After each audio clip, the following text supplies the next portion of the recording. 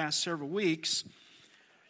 So we're going to look at chapter 3, Colossians chapter 3, and we're going to just go in a great deal of depth as far as we can go in that passage.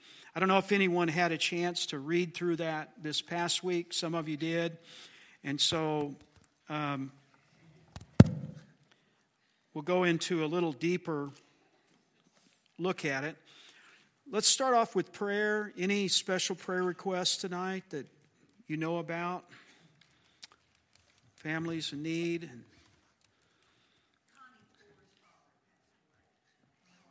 That's right, yeah. Okay.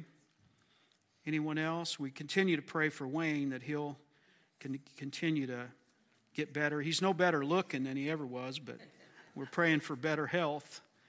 My dear brother here wouldn't mind you praying for his knee. Okay, so you're getting old. You know that? That's the problem. Things wearing out. Remember that in prayer. Other needs that people know about?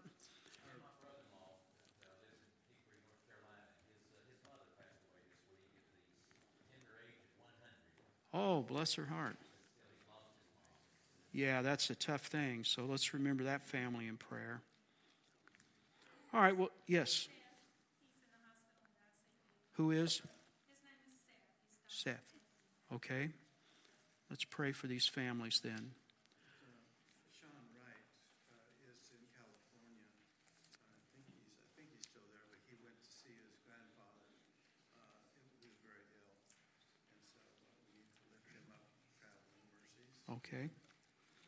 All right, well, those of you who know these folks, you remember them specifically in prayer, and the rest of us will join in with you. And let's just ask God to touch them and to be with us in this time we have together tonight. Father, we just come and we bring every one of these needs to you, Lord. Those who are having physical illness, those who have lost loved ones, those who are going through challenging times. Father, we just lift all of these things up to you. We know that we have confidence that we can come to you and we can bring our needs to you. It doesn't matter how big they are, how small they are, how distant they are, how close they are to us.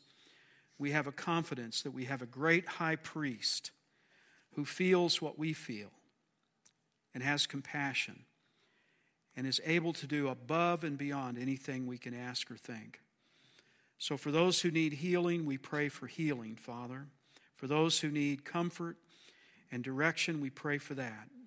Whatever those needs are, Father, you know them better than we do. We just ask that you'll guide and direct them. For this one who needs traveling mercies, Father, we pray that you'll protect them and watch over them.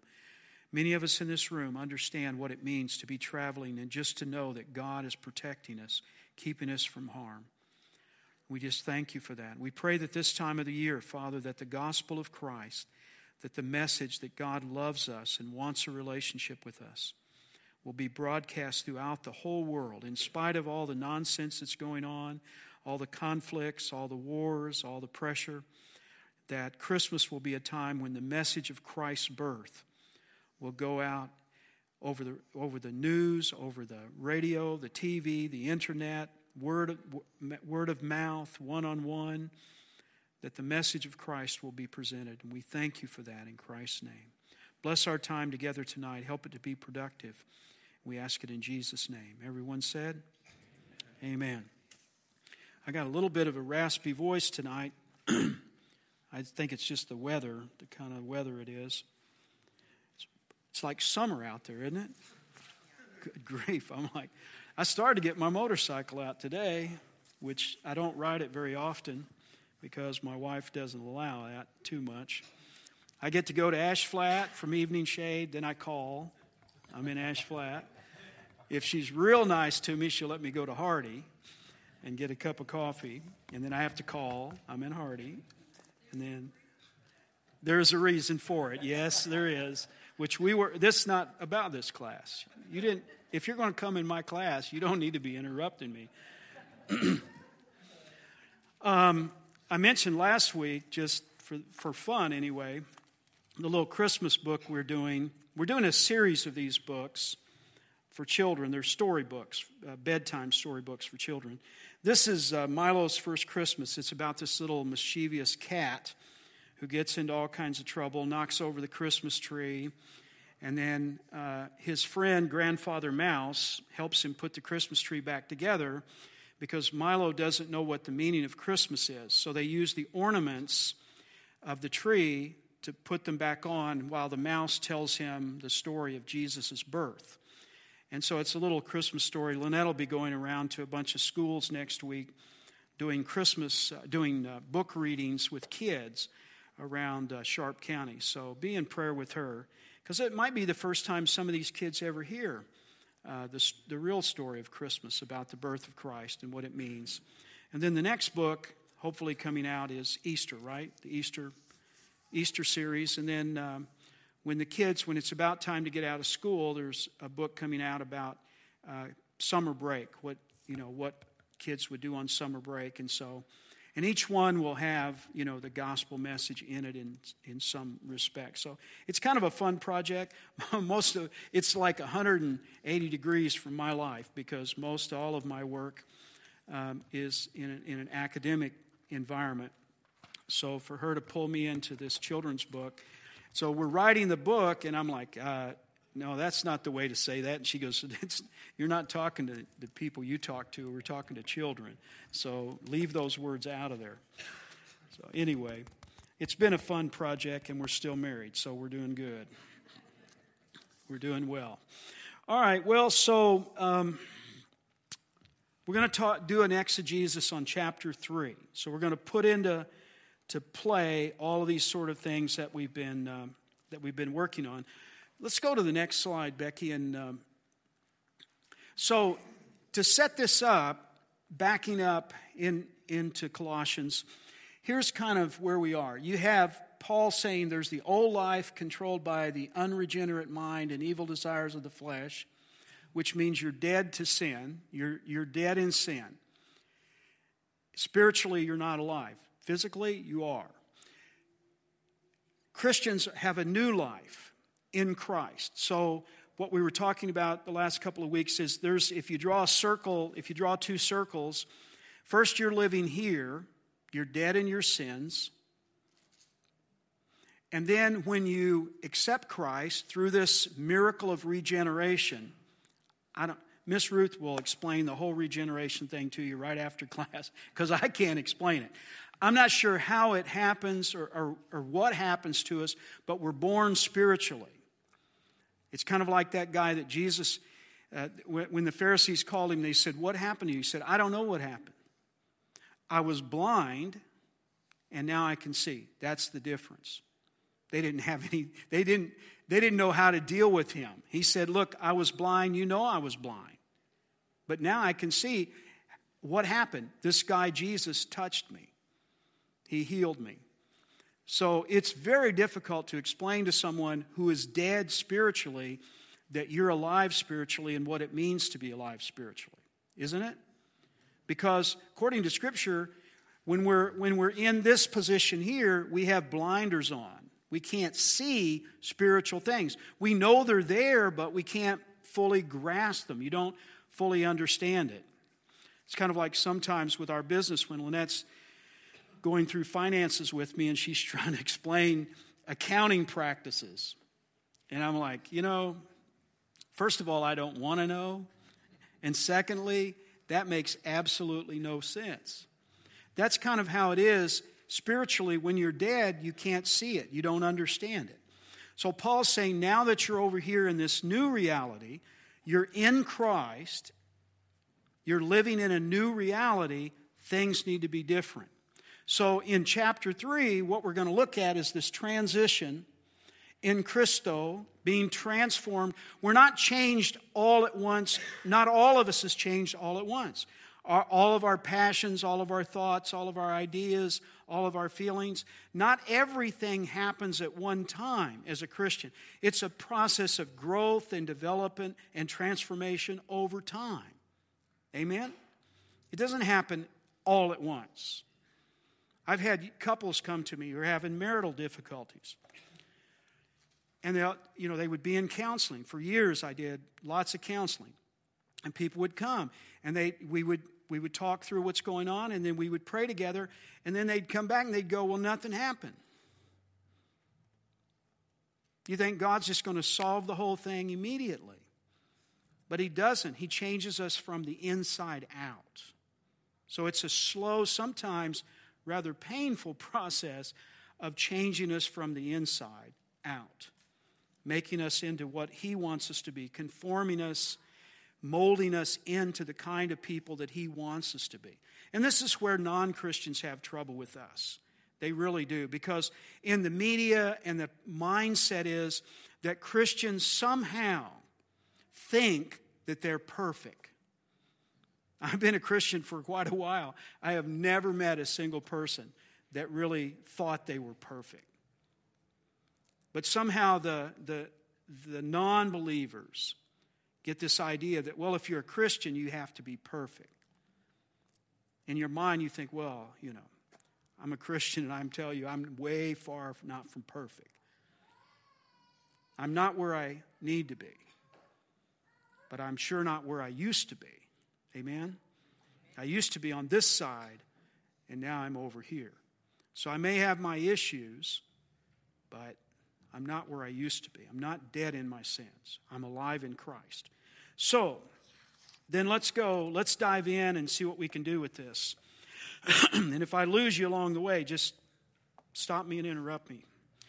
So the first thing that happens, verse 1, since then you have been raised with Christ, set your hearts on things above where Christ is seated at the right hand of God. So we're going to take piece by piece, and we're going to take a closer look at it. So let's start off with the word since. Now I'm reading from an NIV. NIV is what's on the next slide, Becky. Verse 1. Oh, I'm sorry. There's the 5 things. Just go on past that. I'm going to do like Pastor Chris. I'm just going to skip over stuff. You see him up here on Sunday, he's got his little thing, and he goes, nah, we're not doing that. We're not doing that today.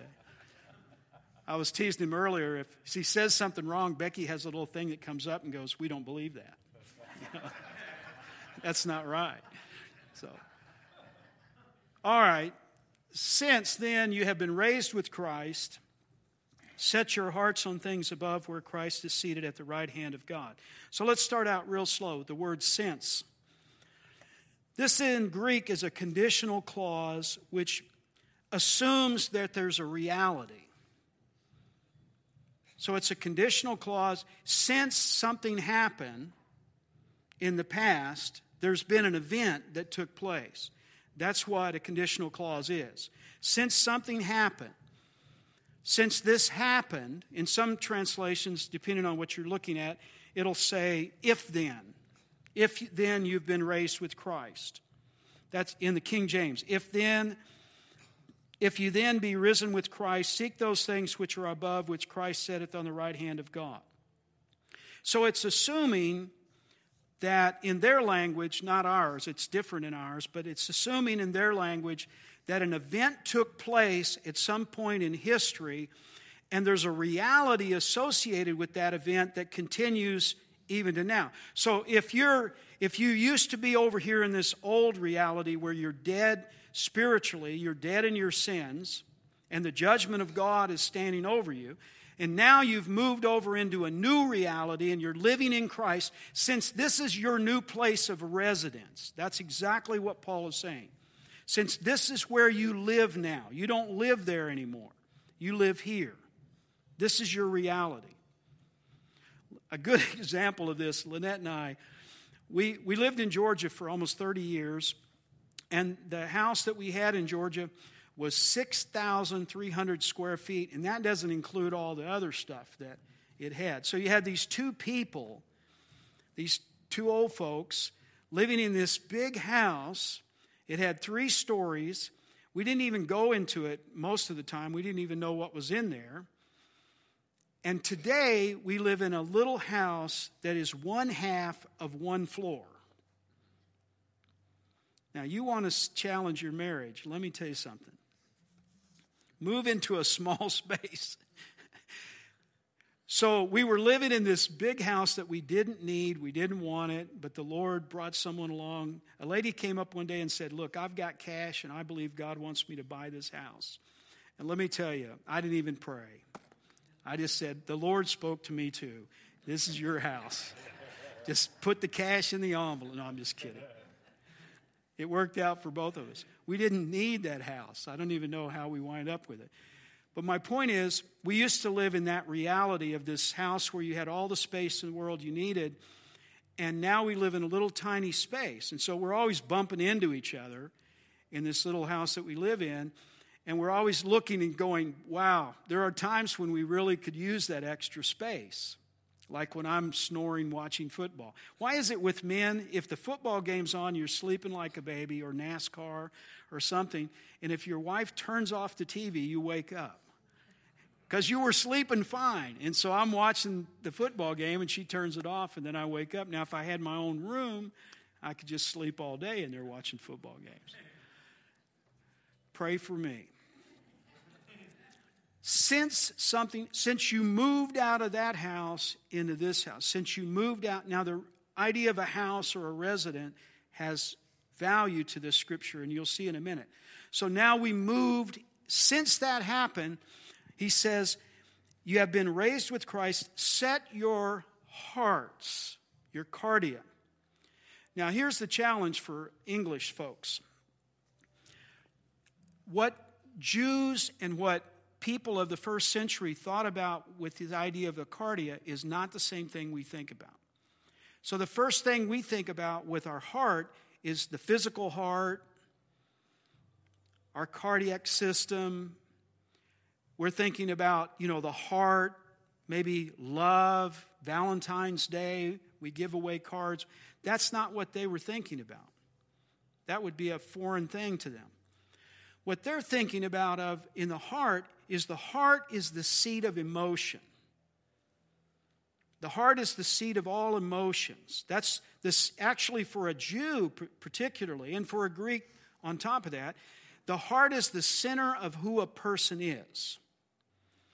In today's world, some of my classes, I teach on emotional intelligence. We have a lot of good scientific research about the emotional side of human behavior. We're emotional people. And a medical researcher a number of years, it's been about 34 years ago now, a guy named Michael Goldman, wrote a book called Emotional IQ May Be More Important Than IQ. So how smart you are may not be the measure of success. How emotionally smart you are might be the measure of your success in marriage and raising kids and your job, whatever career it is, and so on. So Daniel Goleman kind of turned it upside down, and he said, you know what? I know a lot of really smart people intellectually who can't get along in life because they don't have the emotional intelligence that it takes to survive. Now, I'll give you a definition of emotional intelligence. Emotional intelligence is the ability to manage your emotions while managing the emotions of others. That make sense? So emotional intelligence is that it's the quotient, if we measure you, how well do you manage your emotions while at the same time managing the emotions of others. So it's a real kind of little tricky thing, but the idea is we're very emotional people. A lot of what we do throughout the day has to do with our emotions. And for these people, it's the center of everything you are. It's what you're devoted to has to do with your cardia, what you're compassionate about, what you are interested in. It all comes from that center point of the cardia, of the heart. So go back and let's look at it again. He says, since you're living in a new reality and you've been raised with Christ, that's that new reality, and you're going to see above and below here. Paul's kind of going to do the above and below thing. So since you've been raised with Christ, set your center of your life. Set the center of your existence. Set that on things above, not on things below. Because you've been raised with Christ. You've been put in another position. And this is where we could talk about positional versus practical sanctification. Now, here's something to notice about that. Paul is asking us to do it. God has already done what God has done. You see that? He already did what he did. He died on the cross. He gave his life for us. He made a way for us to have a relationship with the Father. All of that. Now we have to do something with ourselves. So it's not God's responsibility to set the center of our life on him. It's our responsibility to do that. Say amen. Now, you won't like this in a minute. What he asks us to do isn't that easy. But he's saying, put the center of your life, all of those things that have to do with the center of your life, set those things on things above. Set your heart on things above, not elsewhere. Because it's real easy to get distracted and go elsewhere. So it's a present tense call for continual action. This idea of setting your heart, it's put in the present tense because in Greek, present tense means there's a point of derivation at which there's a point that something happens and then it continues into the future. So it's a continuing action. I want you to set your heart on things above, and I want you to continue to do that over time. Does that make sense? So Paul's saying it's not just do it. Don't just come forward on a Sunday and make a decision. I'm going to set my heart. I'm going to put my life and focus on things above and then just forget about it. It's something that has to happen ongoing all the time. It's in Greek, a present tense continuing is a habitual activity. So I got to do it over and over again, kind of like brushing your teeth. You have to do it. It's a habitual action that requires you to do it and do it and do it and do it. Make a habit of it is another way. If you're preaching a sermon, if Chris was preparing a sermon for Sunday morning, he wouldn't talk about all that technical stuff that I just went over. He'd probably say, look, we need to make a habit out of setting our heart on things above. That would be the expository version of it. The exegetical version, what does it mean? All the dynamics of the wording. But when you go to expository, you're just saying, what does it really mean to me? It means make a habit of setting your heart on things above and not on things below. Because you've already been raised with Christ. God has already done everything that he's going to do. Now it's up to you to put yourself up there. Set your heart on it. All right, let's go to the second one. Let me stop there. I get going too fast. So, thoughts? Any thoughts about that or questions before we dive into the next one? I mean, this one's pretty simple. So how do you do it? Every day, you just kind of have to think it through. You just have to continually make a habit out of setting your affection on things above. I think people, so many times, salvation, that act of salvation, we try to apply the same thing to walking out our faith, and it's different. Yes. We kind of wait for this. It's like, God did that part, but then we have this responsibility, and he'll help us. The Holy Spirit will help us. Yes. Yeah, we know it's not necessary to come to make a decision over and over again to accept Christ as personal Savior. You agree? That's a one-time thing. Now, for me, I had to do it twice because I'm a slow learner. I was telling Marty and Becky on Sunday, we were talking about being rebaptized. Was it your daughter that got rebaptized? Marty's daughter got rebaptized. I felt like I needed to be rebaptized because I was baptized as a child, as a young child, and then when I became an adult and made a decision to live for Christ, I felt like I needed to make that public profession of my faith all over again. But I don't need to do that again next week or the following week or the week after that.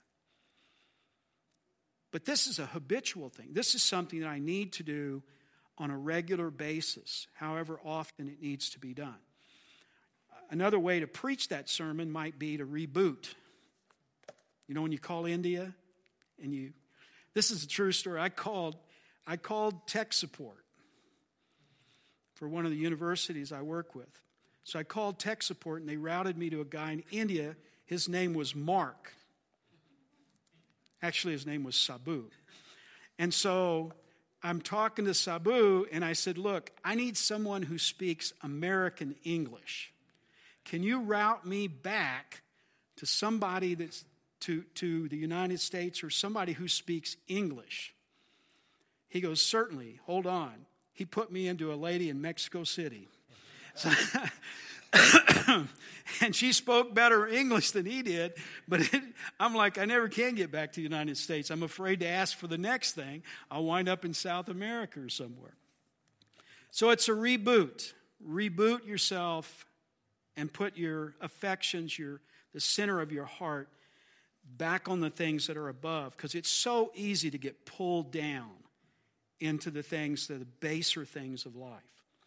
So let's look at chapter 3, verses 2 through 4. Should be on the next slide, I think. Yep.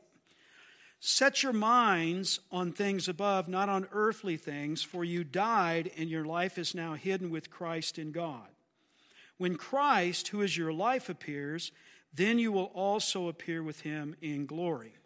So now, the idea here is not only to put your heart on things above, but also your intellect. There needs to be an emotional change in our lives that's constantly habitual, but there's also an intellectual change. It's to think. The idea here is to think. The word minds in the NIV means to think. The way you think, your intellect. It's a present active indicative in Greek, which means it's a mindset. How's that? It's a mindset. Instead of thinking a certain way, you're going to think a different way. You're going to change your mind. And so he's saying deliberately, Christians, deliberately set your mind a certain way. What kind of way? On the things above, not on the things here. Think about the eternal consequences of things. Think about what God's perspective is. A guy wrote a book years ago, talking about what would Jesus do. The guy's name was Sheldon. Is that right, Pastor Sheldon? I think that's who wrote the book. What would Jesus do? And you see people with little armbands and T-shirts and so on about that. Interesting book. What would Jesus do in this particular situation? If you haven't read the book, you need to read it. It is a good read. Theologically, there's a couple of things in there that are a little odd, but I think he's on the right track. So he was challenging people, what would Jesus do in that situation? What would he do? Because if that's what he would do, that's probably what we should do. Now it sounds simple, and when you're reading the book, you're going, yeah, that makes sense. But then you have to close the book and come back to reality, like go to work tomorrow with those dummies you work with. And then you got to deal with that. Or you have customers that are unreasonable. Or you have people at the airport like I do who are just, I don't know where they get these people from. And so what would Jesus do in that situation? So what Paul is saying here is how you think, set your mind on things that are above. Because that's where Christ is. Have the mind of Christ.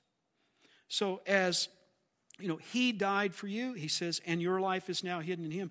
Let me give you 3 things that you can pull out of this passage right here. So your mind, set your mind, deliberately, intentionally reset your mind on things above, not just on things below. Let me say this. This is a fairly simple concept, but it gets us sometimes. There's 2 ways to look at the world. There's one way to look at the world that's just purely from a physical, carnal point of view. This is what's happening in front of me.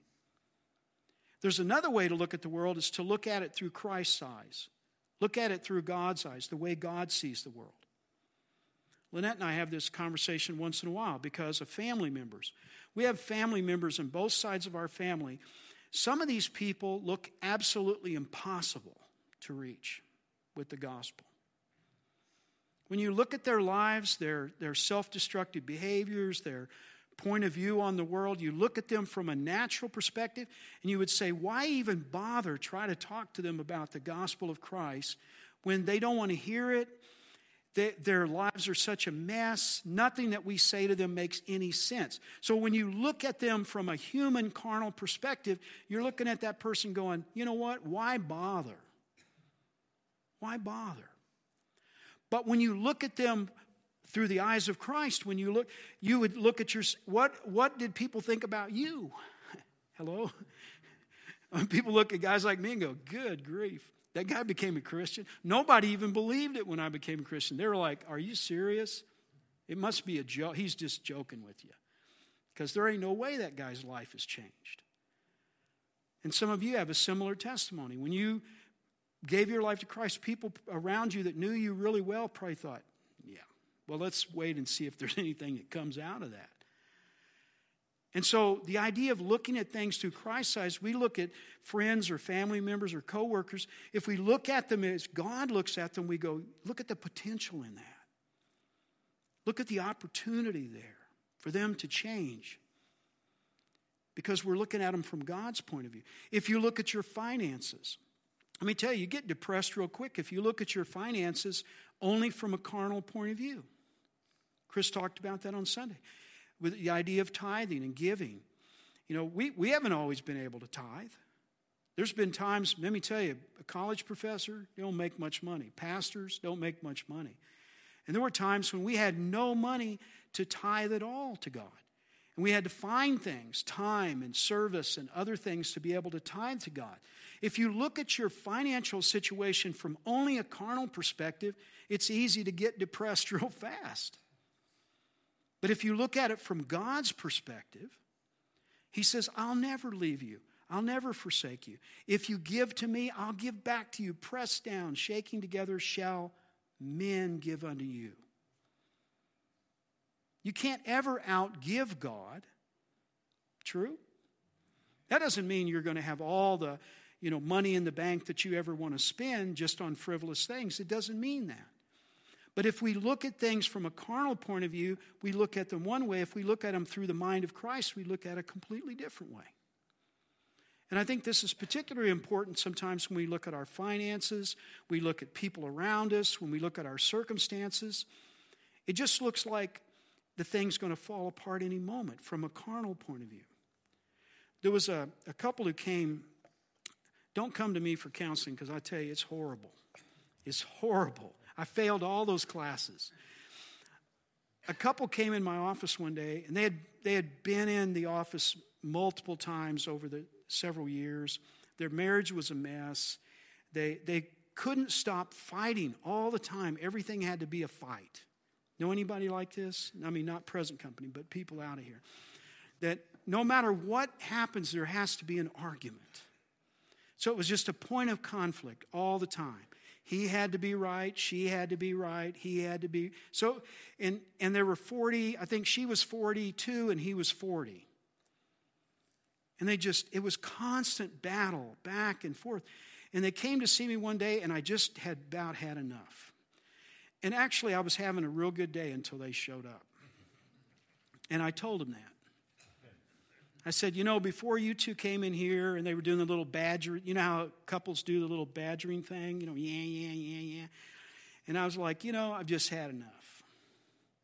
I was having such a great day, and then you two come in here and mess. And I just told them, I said, I'm sick of it. I don't want to see your faces anymore. Don't come back here anymore. Don't come back to see me anymore. And I just told him, I said, you know what? I tell you what I'm going to do. I'm going to give you 15 minutes because I've been listening to this for too long now. I'm going to leave and go next door for 15 minutes.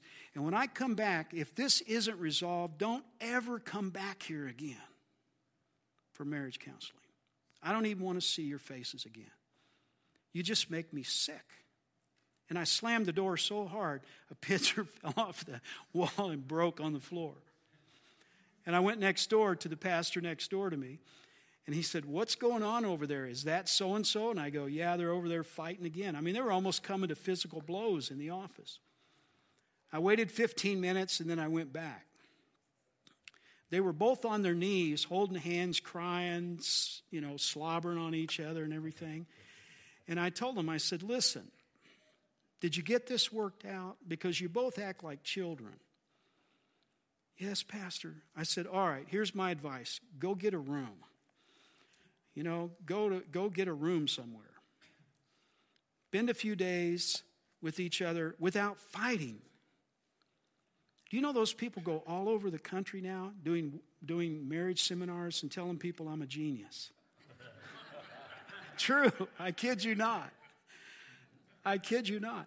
If you look at your marriage through carnal eyes, you're just going to get the little, tit for tat. We've been married 43 years, coming up on 43 years. It's easy to get into that bad habit. Say amen. But when you look at it from a spiritual point of view, you can see it from a whole different thing. You begin to value that person. You begin to see that person as Christ sees them. So you don't want to do that to them. Why would you do that to Christ? You wouldn't treat him like that. Hello? I said, man, I did not come to Bible study to be talking about my marriage. I'm just telling you, it's very easy to fall into that carnal point of view than it is to get a spiritual point of view. And with that couple, I love them to death. They went 4 or 5 years in their marriage trying to have a spiritual marriage, but acting like carnal people. And all of a sudden, just because I slammed the door and yelled at them, all of a sudden their point of view changed, and they started treating each other from a spiritual point of view, and everything changed. That doesn't mean they have a perfect marriage. I'm sure they don't. But it changed the whole perspective. So what is Paul saying? He's saying, look, think about it differently. Think about it differently. See your job differently. Maybe your job is boring as dust. Maybe it's a challenge. Maybe the people you work with are difficult. But think about it differently. Think about it as if Christ would think about it. And you may start to see things differently. All right, so let's go to the next one. That's really good preaching for an old guy. Dang, we should do an offering or something. Pastor's always ready for an offering, man. I'm telling you, you take that class in seminary on, being ready for an offering 24/7. All right, this is a tough one here. So there's a emotional change in our lives when we're now living in Christ. There's an intellectual change. We think about things differently, or we should. And then there's a moral change. So let's back up. Historically, Paul's writing to these Corinthians. Now, there's some Jews in there, but there's a lot of Greeks. And they're living in this Greek environment that's full of secular ideas, full of immorality. There's temples all over the place that are full of prostitutes and all kinds of debauchery that go on in those places. And so this is the environment that these people are coming out of, that they're now Christians. So Paul is speaking to them in a little bit different way than he might if he was writing to a group of just pure Jews or something. So let's read it. He says, put to death, therefore, whatever belongs to your earthly nature: sexual immorality, impurity, lust, evil desires, and greed, which is idolatry. Because of these, the wrath of God is coming. You used to walk in these ways in the life you once lived. But now you must also rid yourselves of such things as these: things like anger, rage, malice, slander, filthy language from your lips. Do not lie to each other, since you have taken off your old self with its practices, and you've put on the new self, which is being renewed in the knowledge of the image of its Creator.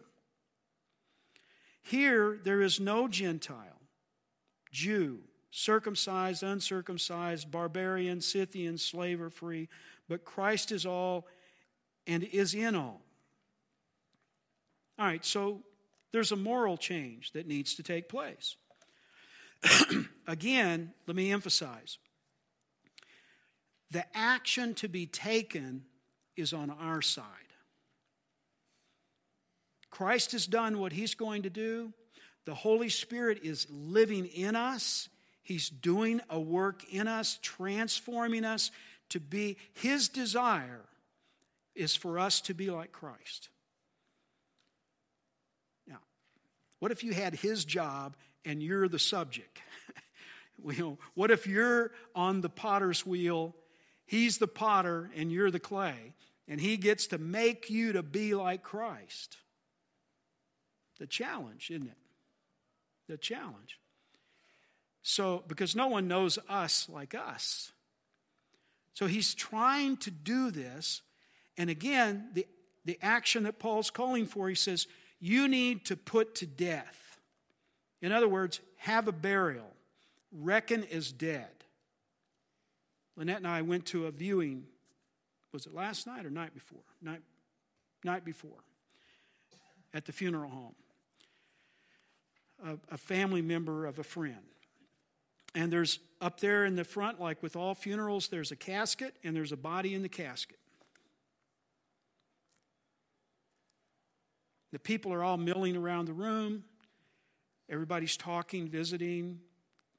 But the person in the casket's not moving. Why is that? Gone. I'm not trying to be disrespectful. You could poke them. You could shake them.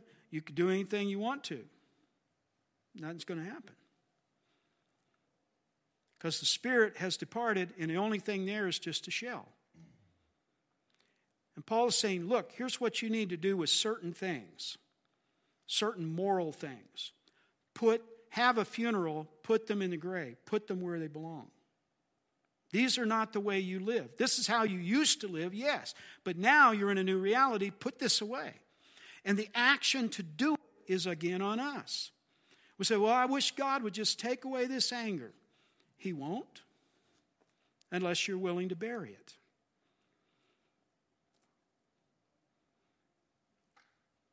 So the action is on our side. Are you saying it's easy, Dr. Chambers? No, I'm not saying it's easy. I tell you, this lady that pulled in front of me in Walmart gas station the other day and nearly hit my car, I tell you what, I almost sent her to be with the Lord if I'd have had my way, but, I didn't. For one reason, Lynette was with me. And when you're married, you got the Holy Spirit, and then you got the Holy Spirit's friend on the other side. I just sit there a minute. I thought, why in the world would you cut me off in a Walmart parking lot? Well, you can get killed in Walmart. That's all I'm going to say to you. Them people are crazy.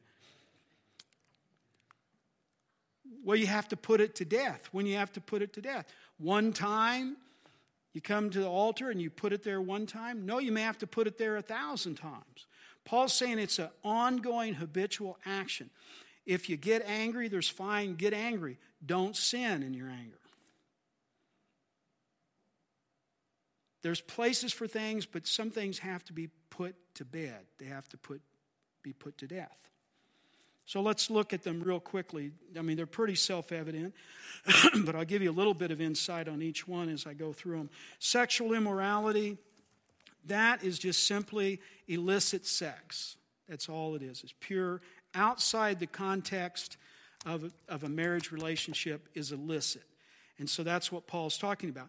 Because remember, in this culture, you actually were encouraged to have illicit sex. Boys from a very early age were taken by their fathers and grandfathers to these temples for illicit reasons. It was part of their culture. It's what they did. We look at it and go, that's terrible. That's horrible. It is horrible. So Paul's writing to them directly about this. He's saying, listen, you need to put that to death. Stop it. Have a burial. It's dead. Die off to it. It's no more alive. Then there's just pure impurity, which is anything, if you want a direct translation of impurity here from Greek to English as close as you can get, it's filthiness.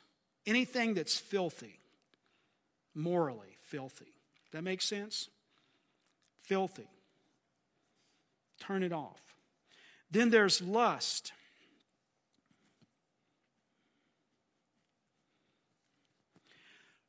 lust is, in this definition, lust is a desire that cannot be fulfilled. Though it's something that just constantly hounds you over and over. It can't be satisfied. He's saying, if you have something like that in your life, put it to death. Have a burial. Evil desires, just generally speaking. And then he goes to greed, which is interesting, he says is idolatry. Greed is idolatry. When a possession of anything, whether it's a person or an object, when the possession of anything takes over your life, that's greed. When a new position at your job, when you would do anything to get that position, that's greed. Are you with me? It could be a person, it could be a position, it could be a possession. Anything that you want to hold so close to you, it's like a worship. It's something you worship. Now, we've probably all seen, the workplace is a good place for that. There are people who will do or say anything to get 5 cents more an hour. Say, how do you know that? I used to work at Target when I was in college. I'm going to tell you something. I just would come home and go, you know what? I saw this lady lie, cheat, and steal over this other lady to get 3 cents an hour or 2 cents an hour. That's how old I am. Those days, that'd probably be $10 an hour today. Some people will do they want it so bad, they'll violate their own moral conscience, their own moral center to get something. That's greed. Paul says if you're not careful, greed will overtake you. You will want it. Sometimes people see physical objects, they've got to have it. That's where debt comes from. Hello? You're like, I didn't come here. I'm telling you, I ain't coming back. He's already talking about all this bad stuff. Like, you need to stay out of my debt. Debt'll just eat you up. No offense to the bankers in the room. I understand they got to make a living. But going into debt to have something. Got to have that truck. Got to have that car. Got to have that house. Got to have those clothes. Got to have this. Got to have that. If it's to the point where it becomes an obsession to you, it's worship. You're worshiping something more than you're worshiping God. True? So Paul's he's putting it down there. He's saying, look, if you are greedy, if you're selfish to the point of where you've got to have something where you would violate God's principles, your own moral center to have it, put that thing to death.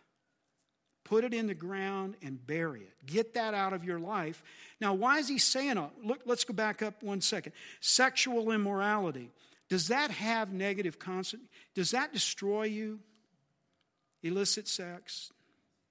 Yes, absolutely. It will destroy your life. Impurity?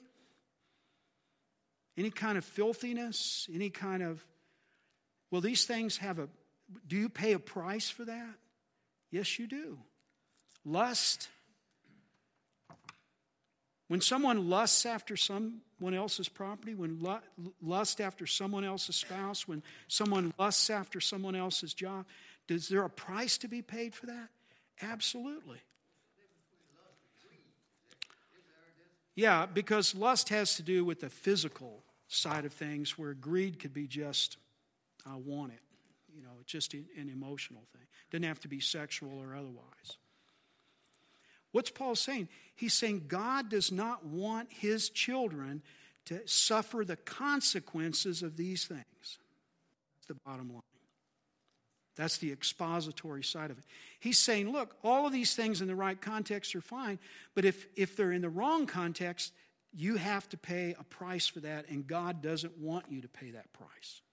So then he goes on. He said, this is how you used to be. This is how you used to be. You used to be angry. You'd have rage about things. You had malice in your heart. You would slander other people. You had filthy language. He's saying, don't do that anymore. Don't do it. Just put those things to death. That's not the world you live in anymore. So put those things out. Say, well, I'm still struggling with some of these things. That's fine. That's perfectly fine. Everybody struggles with different things. But those things need to be put away. They don't need to control our lives. They need to be, and so on and so on. So, and then when he gets to the bottom, he says there's no Gentile, no Jew, no uncircumcised, circumcised, barbarian, Scythian, slave, or free.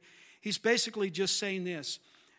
It doesn't make any difference. Your color of your skin, your financial position in life, your titles, your house you live in, any of that makes any difference when you stand before God. Everybody's the same.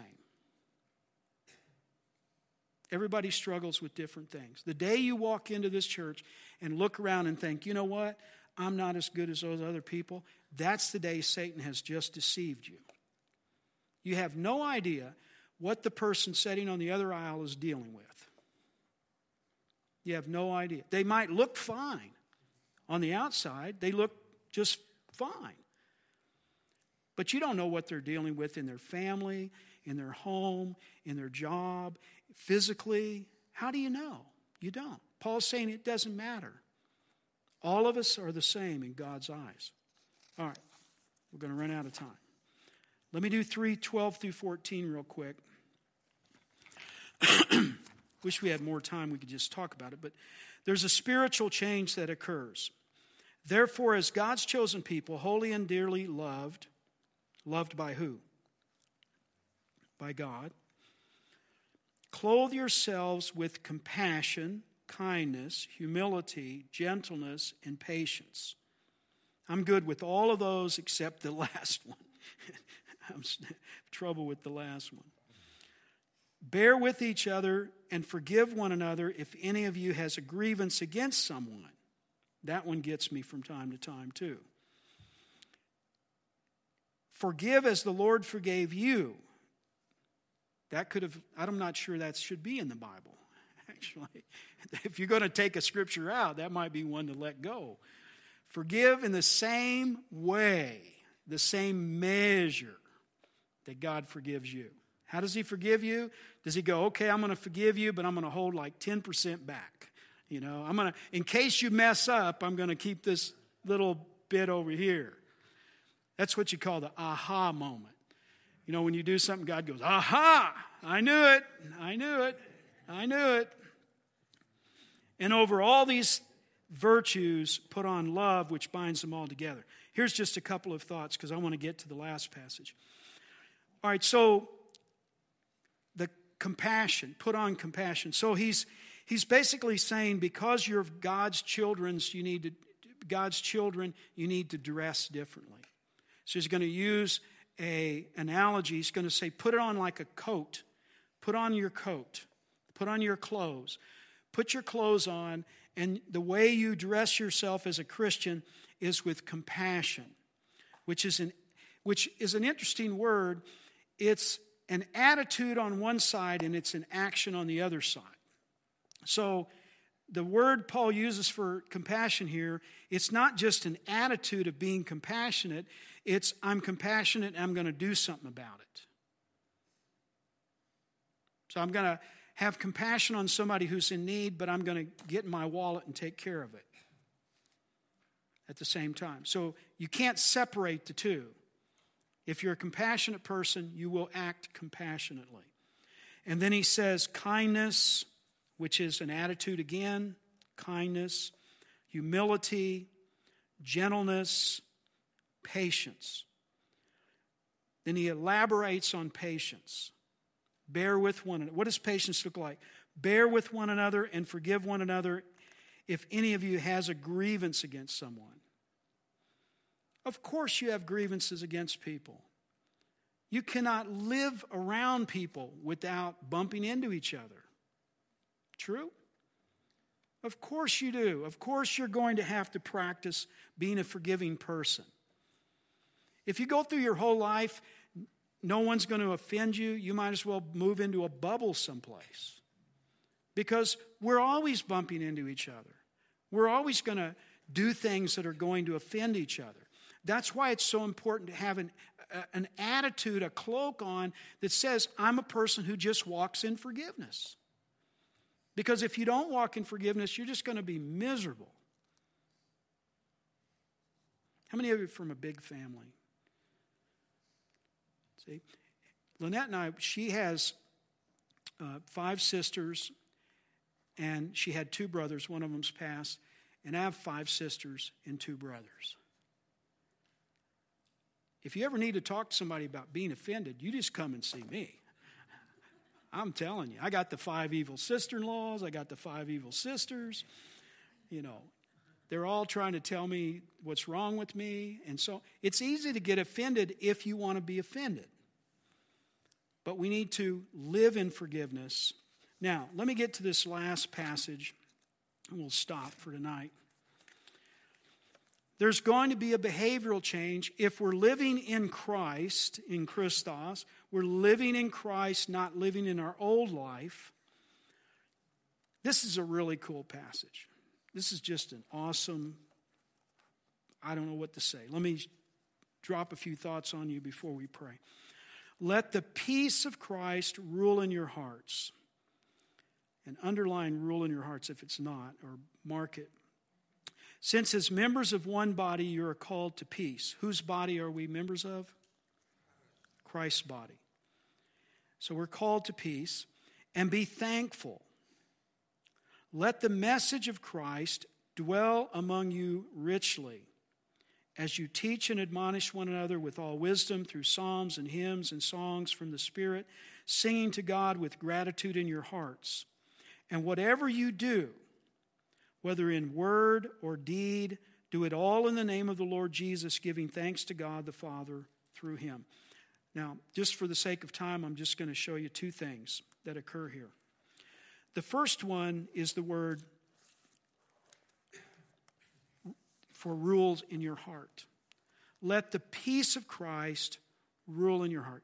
Paul does something here. He does this several times. He does it in Romans. He does it here. He does it in Ephesians. He does it in Philippians. It's really an interesting thing. Paul takes a word from another area of culture and he brings it over and turns it into a spiritual point. The word here is umpire. The Greeks loved games. That's where we get the idea of the Olympics from. So Paul takes a word that is, it's really in English, it's the best word we have for it is it's an umpire, but it's a certain kind of umpire in Greek thinking at that time. So an umpire, there's 2 of them. There's 2 guys. And they're going to stand across from each other like this. They didn't have electronic wires to tell who wins the race. So in a race, there's 2 umpires. And they're going to stand just opposite of each other. And we're going to have a race, whether it's a foot race or a chariot race or a horse race or whatever it is. And these 2 guys are going to stand eye to eye across here. And we're going to look at each other and we're going to watch who crosses the line first. When I think of an umpire, I think of the baseball game because Lynette and I love to go to baseball. So, it's the guy who says safe or out. But in their minds, it's these 2 guys that are standing there and they're eyeball to eyeball and they watch who comes by first. So here's what Paul says. Look, let the peace of Christ be the umpire in your life. So what does that mean? If you don't feel the peace of Christ, don't do it. If you can't get the sense of Christ's peace in a decision, don't make it. Are you following me? Let the peace of Christ call the shot. Let the peace of Christ in your heart tell you whether that's the way to go or that's not the way to go. There was a house that came up for sale in Cherokee Village a few months ago on one of the lakes. Lynette and I went over there 8 times. The poor realtor, bless his heart, he didn't have much hair when it began, and he probably had no hair when he got done with us. we would walk around that house and look at it. We'd look at the beautiful lake view. We'd stand there. We prayed over it. We went on the back deck. We prayed several times. We'd go back and walk around again. We'd go back again. We'd look at it again. We went 8 times. A couple times we just pulled up in the driveway and just prayed. Lord, is this a good place for us to live? Would this be a good place? Not one time I could get the peace of God in my heart. I couldn't get it. It just wasn't there. The price was amazing. It was going to foreclosure. And the realtor kept saying to us, are you people out of your mind? Excuse me. Are you kidding me? You couldn't even build part of this house for what you're going to buy it for. You need to buy this house. But I could not in my spirit get peace. Have you ever had an experience like that where you want to make a decision, you want to do something, but the Spirit of God is just saying, you know what? No. Everything on the surface looks wonderful, but down deep inside you, there's no peace. Paul is saying, let the peace of Jesus Christ be the umpire for your decisions. Now, one last thing.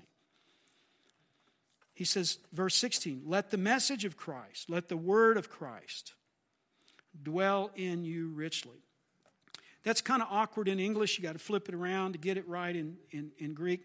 He's saying, let the word of God, let the words of Scripture, let the thoughts of God take up residence in your heart, in your life. In other words, move this into the living room of your life. Let this be dwelling in you. You get that old picture, of the family Bible on the coffee table with the eyes of Jesus watching you. I have one of Pastor Chris. He's just watching. Not a bad image, when you think about it. A big picture of Jesus just looking at you, watching what you watch on TV, watching what you say, watching how you treat each other. Kind of an odd image. He's like, wow, is God like that? Not really. But he's saying, let the word of God, let the thoughts of God, let how God sees the world, how he thinks about you, let God's thoughts be living inside you. Go live in that place, because that's a good, healthy place to live. All right. As we pray, let me leave you with something for this week. Who God thinks you are, how God sees you, is more important than how you see yourself. Because it's very easy for us to have a distorted view of who we are. Because we see our weaknesses, we see our shortcomings, we see all the things that are about us. Does that make sense? But if we see ourselves as God sees us, we're going to be able to live healthy, productive lives. God sees us forgiven. That's how we need to be. See? That's how we need to see others. God sees us as valuable. That's how we need to see ourselves. A lot of people struggle with that idea of how they see themselves. Let's pray together. Father, we just come to you tonight. Thank you for letting us dive into this passage a little deeper and kind of get inside the mind of Paul and see what he's thinking about.